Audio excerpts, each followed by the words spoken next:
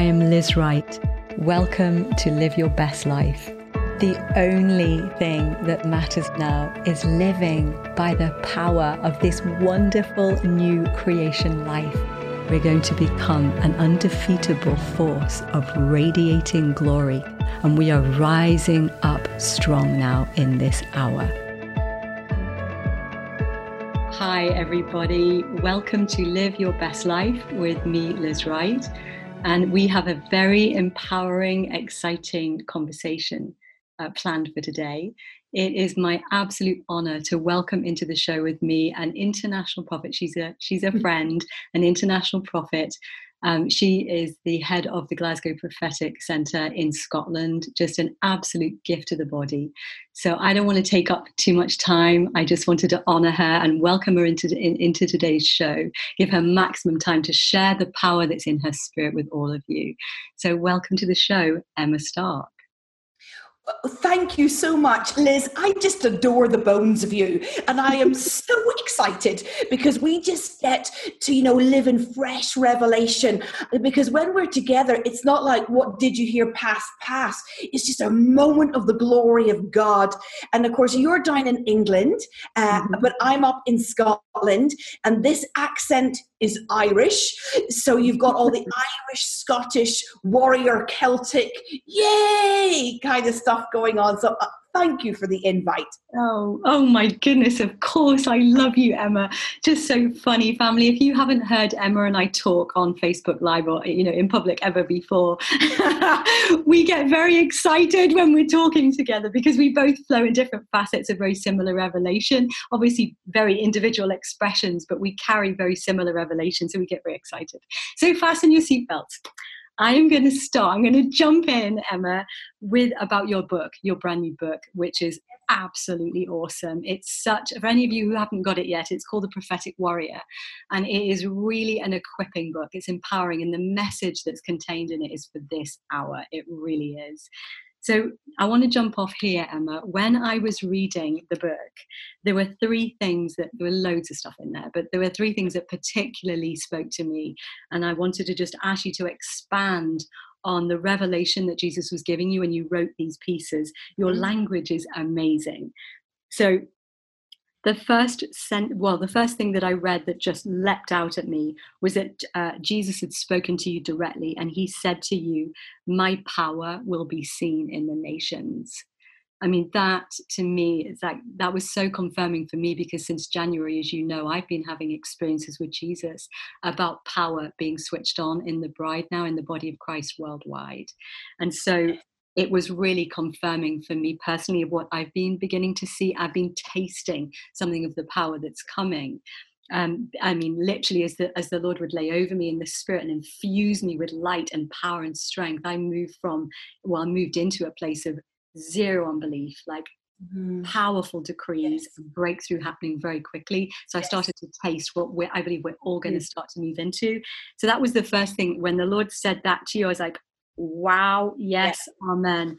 And then your phrase that you use is amazing. You say, we're being weaponized by heaven. Come on. I mean, isn't that an amazing phrase, family? We're being weaponized by heaven. And then the final one, they're all connected, I'm sure, but it just leapt out at me, was it's all about reflecting him now. Everything else is being removed. Yeah. So can you go there, Emma? Can you just share with us what the Lord showed you? Because to me, this is power in our spirits right now. Yes. And you have to excuse the accent because I say par. I think, in America, and it's par. 2 syllables with a W, just ignore that. Par, if you really want to do it the Irish way. Okay. I think, Liz, I feel haunted all the days of my life. I'm in my mid-40s. I feel haunted by concepts of a failing church, and the sense of, how much we've dropped the ball from being Jesus' hands and feet. and the sense of our boredom in church, if we can be really honest with each other, boredom in church for years, you know, and reading scripture and wanting to weep in the reading of scripture, because my experience in the body of Christ has in no way lined up with what is biblical normality. And this cry of my heart, God, I want to be biblically normal. You know, God, I want to be biblically real. I want to be biblically curious as to how you did it back then. And that verse, Liz, you know, where Jesus says in Matthew 22:29, you are in error. And you want to go, Jesus, would you never say that about me? You know, why would you raise an accusation of error? And Jesus says, you are in error because you do not know the word of God or the power of God. And the fact that I can love truth, and I want to be a lover of truth, and I want to know scripture and have it tattooed on my insides, but I can equally offend God and be in error because I have never contended for the power and authority that he died to give me. I think it's very serious. And I feel like the Lord is saying we are coming to a post-charismatic, post-Pentecostal church. When charismatic and Pentecostal will seem old wine to us, Liz, because the new church will be a church of such extreme holy power. And I would want to caveat it with its holy power. It's not just power, Liz, because power, it puffs up and generates ego. Holy power, you are disintegrated on the floor till none of you can be seen, but he is put on display by the signs and wonders that come out of you. And I think we maybe chased power for our own make me feel good. We had so many problematic altar calls where we ran to a man rather than running to Christ. We ran to an impartation and we drew men to ourselves and not to Jesus. And the Lord is saying, cry for holy power, where you are so burnt and dissolved by my greatness that you display me that I may have my fame and glory and the nation. Oh my goodness! You know, so it's this over. I really feel Jesus is overturning tables right now in the church, and he's saying you need to shift how you think about church. You need to shift how you even interpret scripture. You need to shift even how you think about your role in the church. Don't read it through the lens of the old. And actually, can I say, when I saw the power bomb go off in the earth realm that marked in the spirit, that marked the beginning of the days of holy power on the earth, because I think we're not prophesying it will be, I think it's here. It's here. Yes. It's here. And so we're in, the bomb has gone off in the spirit. The bomb marked the beginning of the new era. The days of holy power are here. But the spray of that bomb was like acid burning the skin of man. And the Lord said, I will disintegrate all that is ego within you by my holy power, that it is no longer you who is seen. So powerful. Serious days. Yeah. I mean, it's yes. I mean, everything that I've been seeing as well, it's about the transfiguration of the bride. It's about us, like you say, you know, everything that is of self stripped away, complete yieldedness, complete surrender, eyes locked on to Jesus, aligned under his headship, conduits of his glory flowing through. Was it Spurgeon? I don't remember who it was now, but somebody in the past said that if 98% of, if Holy Spirit was removed from the church right now, 98% of the activity would continue. If Holy Spirit was removed from the book of Acts, from the early church, 98% of the expression of the body of Christ would stop. Yes. And that's not to criticize anybody, but that's how much we need him right now. We need to step into this invitation to let him completely possess us. Totally. And I think that there's this cry, I'm not my own. Yeah. You got to own the joy of that. I am not my own. I do not belong to myself. And we have this cult, I want to call it cult of independence and cult of originality, where we got to know that my salvation is not me being free to be whatever I want to be. Salvation is freedom to be like Jesus. Yes. Salvation is the privilege of Christ-likeness. Mm. Salvation is becoming the righteousness of God, that I am not righteous in my own merit. And freedom is being set free, not to be independent, but freedom from your sinful nature. Yes. Freedom is being set free from independence. Freedom is being set free from your own limited thinking into the mind of Christ. And I think what God is saying when he says holy power rather than just power, there's a book edit already. I need to write the word holy in it.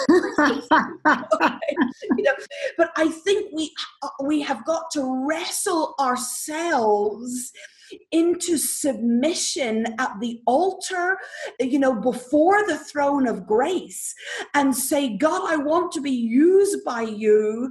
And I realize that my freedom comes in my Christ-likeness and my childlikeness, and saying, I'm happy with not being my own. Yeah, absolutely. Absolutely. Holiness and purity and the nature of God, like you say, is absolute freedom, isn't it? It's not a straitjacket formed by rules to restrict behavior. It's absolute freedom in Christ. Yes. There's nothing more glorious and fulfilling and liberating than being aware of your co-consciousness with God and his love pouring out through you as peace and power and kindness, and you begin to live supernaturally, naturally in the expression of who we are as a new creation. And I believe this is where we're at. I absolutely, fully agree with you, Emma. Everything I've seen to this point in the spirit, this is where we're at. Like you said before, it's not in the future, we're in it. All we have to do is yield. Yes, this is it. And I think we have some crazy heretical notions about salvation, and this builds on this. Well, Jesus, I welcome you into my heart. That's biblical nonsense. Now, we understand why we say that, but actually at the point of salvation, Corinthians tells us what happens. He who unites himself with the Lord becomes one with him in spirit. That my whole spirit being at the point of my conversion is fused in oneness with the Spirit of God. And I look down and I look inside myself, and my spirit and the Spirit of God are merged like this, according to Corinthians. It is not that Jesus is boxed away in my heart. Isn't this lovely? It's a much more dynamic, overwhelming concept in Scripture. I'm one with the Spirit of God. And so we have silly phrases, silly little phrases that go like this: come, Holy Spirit. I'm like, what are you talking about? And we do it like a funny tick. Come, Holy Spirit, like he's do. I don't know whether he will like me. I don't know whether he will descend on me.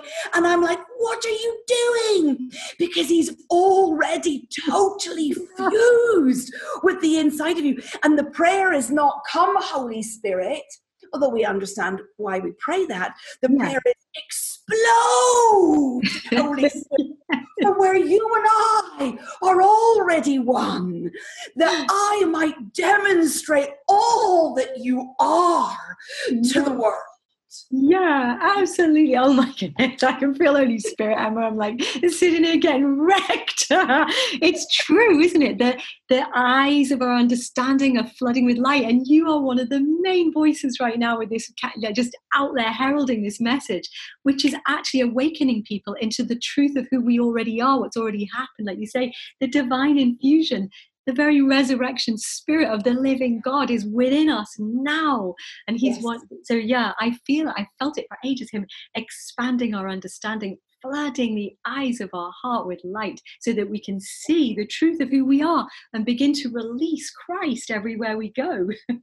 Yes. God. And sometimes what I watch in my personal devotions is the Holy Spirit who's fused and one with me already, and even though I don't feel worthy, and even though I know I'm fallen and human, the fact that he's fused and is never stopping being fused with me. Suddenly in my devotions, I watch him like blow up, and he's done my arms and my legs and my head, so that when I walk into a room, I walk into that room as a powerful solution, because I'm not waiting for God to do something with me. He's already filled me up from his seated position within me, and I become a weapon of heaven wherever I turn up.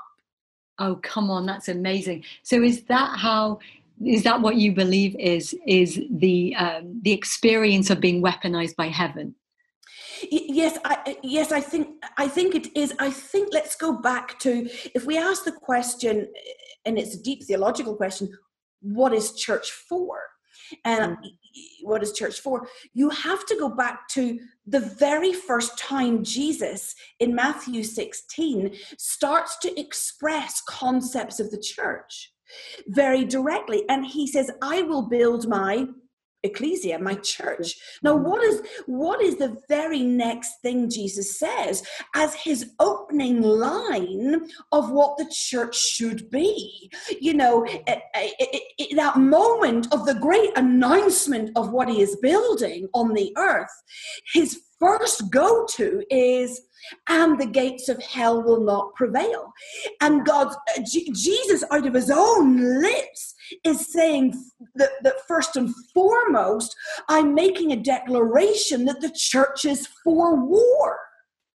Lord, have mercy where we thought there was no such thing as spiritual warfare.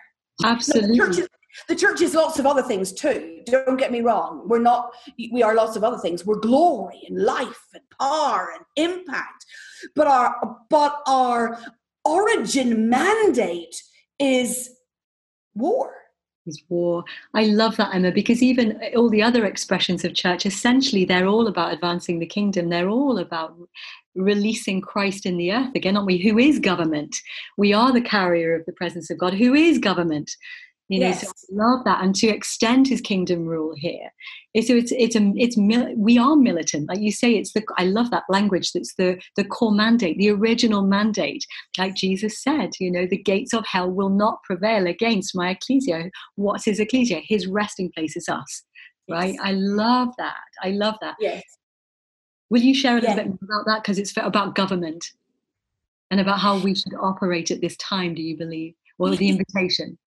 Oh, wow. I mean, so much to be said. I think what we are learning through the shaking of what has happened in a pandemic is that church is a lifestyle, not a location. I mean, I want to scream that. Church is a lifestyle, not a location. Church is a movement. It is not a destination. And I think we have got too into switching on and off and on and off and on and off and on and off around events. I go to do church, and yet the lifestyle of the Christian is a lifestyle of taking ground. The lifestyle of the Christian is a lifestyle of the increase of his government. There will be no end. And I am the government of God on the earth. I am the wineskin where his new wine rests. And so I kind of think this when I walk into like a school playground to pick up my children from school. I am the most authoritative spiritual presence in this playground. That's what I think. Yeah. Now, that is not an arrogant thing. I think we got to know what is functionality in the body of Christ. What is your function, Liz? What is my function? You know, I am given all power and all authority to set things straight on the earth. So therefore, when I walk into my children's school, when I walk into the supermarket, I expect the atmosphere to become the atmosphere of the kingdom of God because I walked into the space. Yes, absolutely. No self-harm when they leave here because they've been touched by the kingdom and the king. And here's the progressive miracle. So in Jesus' time, you know, you run to him. You got the issue of blood. You're the woman bleeding. You grab his garment. Then that progresses, that miracle, to you don't need to touch him. You need Paul's handkerchief posted. I should be able to walk into cities and regions. All of us as the bride of Christ, we ooze Jesus, and the place comes into its right mind. Absolutely. Oh my goodness, that's glorious. I can feel a grace right now as to everybody that's watching and listening to expand in our faith. These are the greater works, right? Jesus said, and greater works will you do because I'm going to the Father. Yes. Yes. Yeah. And I think we've made Christianity very formal. Yeah. And I think that is what is being reset in us. Jesus, you're my friend. You're my friend. I don't have to work myself up here. You're indwelling. We believe in indwelling spirits, you and I. Absolutely. You know, we believe in indwelling spirits, and you want to be my friend. And God is not the day of a sovereign move. We've got to land that. What we had in Toronto and all the glory of those days that you and I grew up in, Liz, it was a sovereign move. Yeah. Where if you and I turned up and we'd been horrible all that day, God would still have used us. Do you know what I mean? God was, we stood back and we watched, and God zapped people and they're on the floor for 6 hours. And we just loved the sovereignty of the move of God.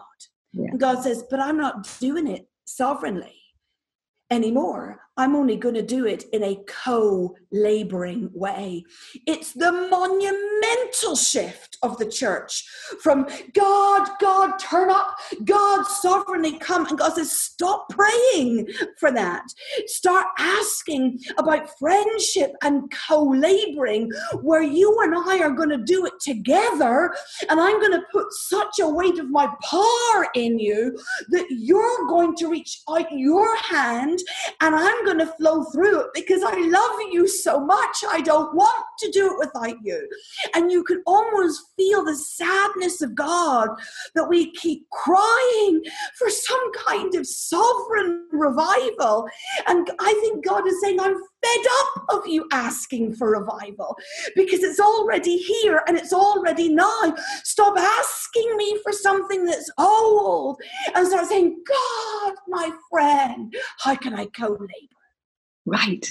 Absolutely. And where the king is, his kingdom is there because it's the domain of his presence. Oh my goodness.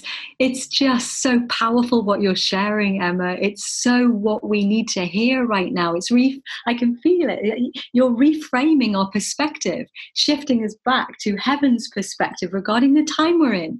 And I don't know whether you're feeling this, but you probably are, but I'm feeling the Lord's drawing us back to his feet, back out of complex religious systems into or complex belief systems that are no longer for this time, back to the simplicity of Christ in me, the hope of glory. I am his and he is mine, and to enjoy him.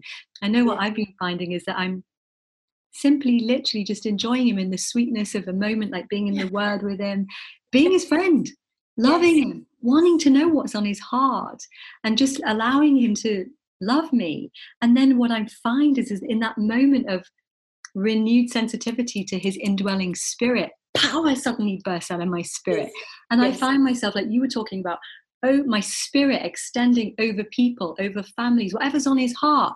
Yes. It's coming out like a tent. And I know there's power moving across that situation. And it's Yes. yeah.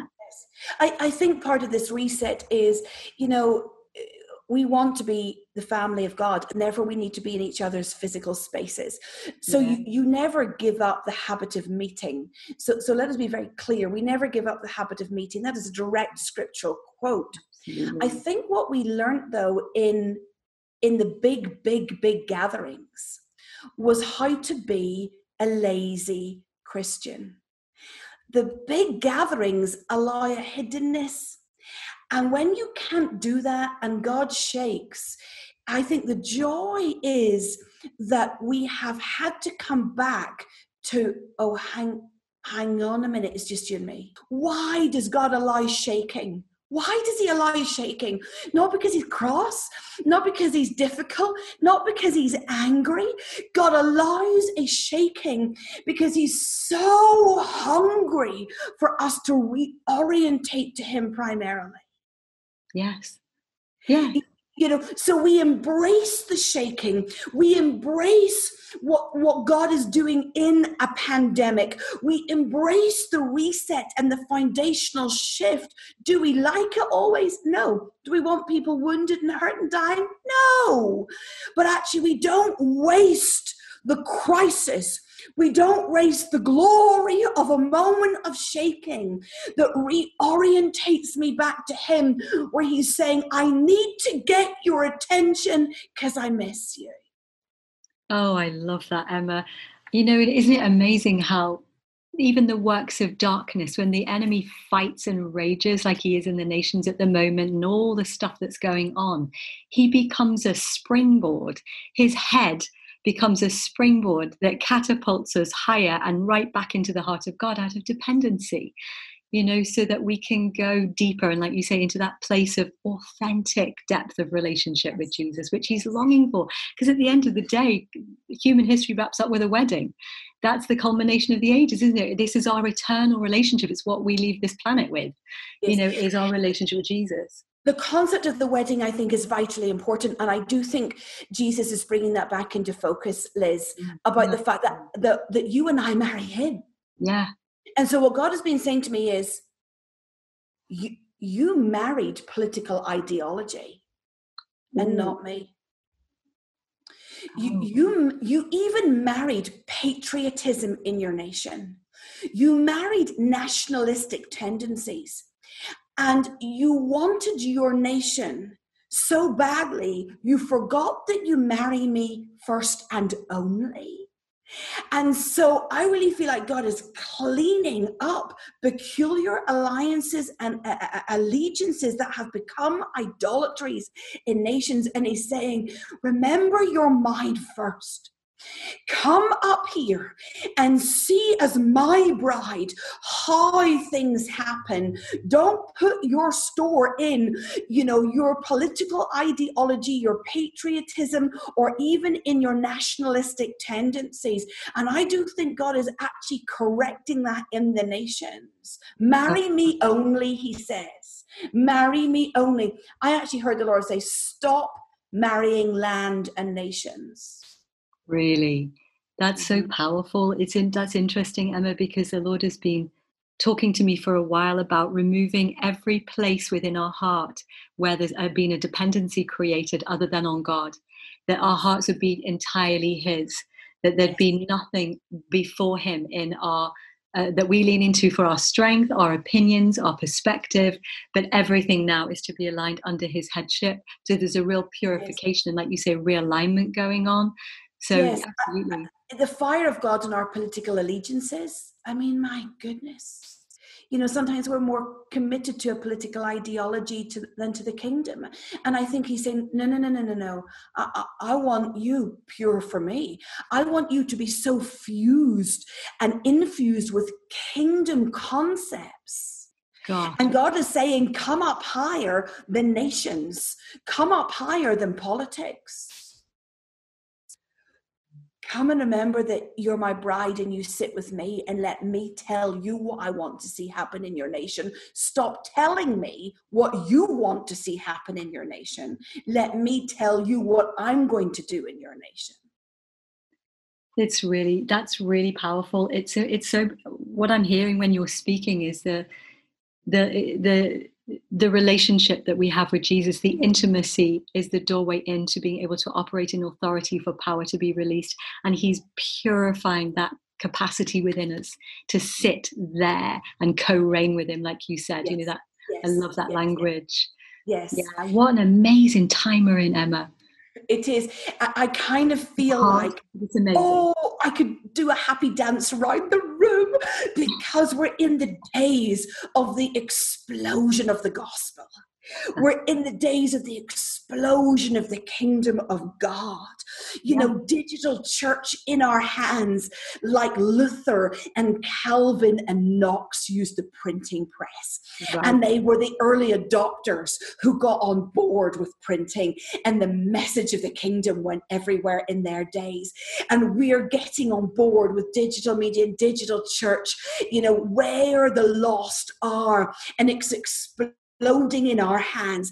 And this billion soul harvest we talk about, do you know, Liz, that the professor of digital theology at one of our national universities here in the UK says that in the UK alone, since lockdown, 18 million more people are attending church in an online way than ever did before. 18 million. Wow. You know, and you kind of want to go like, yay! Wow, you know, that's amazing. It's the explosion of the gospel in our days. And I think God is saying to us, oh, you lot, get over your low self-esteem. I'm the God of power in the midst of you. Get over your thought that you're not worthy. Stop saying, come Holy Spirit, I'm already in you. You know, and that sense of just be my friend and let's turn the world upside down. Yes, absolutely. Absolutely. Oh my goodness, I could talk to you for hours. Oh my goodness, Emma, we'll have to do some more. Would you, in finishing, would you just pray for everybody? Just prophesy, pray, whatever's in your spirit, just to really like release this, bring people into this place that you're sharing about. You know, I just hear the Spirit of the Lord say, pick up the sword, pick up the sword, pick up the sword, the one you left down, pick it up, pick it up, pick it up. And in the name of Jesus, I loose an ability for you to find your God with ease. I speak a thin place over your bedroom. I speak a thin place over your prayer closet. I speak a thin place over your life, that you and God may collide as lovers and friends again. And where there has been a coffin around you of death, where you find it hard, I smash the coffin of death and the spiritual numbness off your life in Jesus' name. And I say, come alive again. Be weaponized again. Come alive. Come alive. In Jesus' name. Amen. Oh my goodness. I think I just came alive again. I'm sure you're feeling this, family. There was just a boom, power of Holy Spirit then moved into you. Expect a difference. I know that you've just shifted as Emma decreed that then. Just, know you are loved. Know that you are the joy that was set before Jesus as he endured the agony of the cross. We are the inheritance of Jesus, the reward of his suffering. So I just pray that, and I speak that into you, that you would be blasted free from all low self-esteem, all low self-worth, and realigned internally in your hearts back into the truth of who you are as the beloved of God, the counterpart of Jesus Christ forever. And this is our time. It's our time to shine. So thank you for joining us today. Emma, thank you for sharing all the power that's in your spirit that you shared and sharing your precious time with us. And I love you.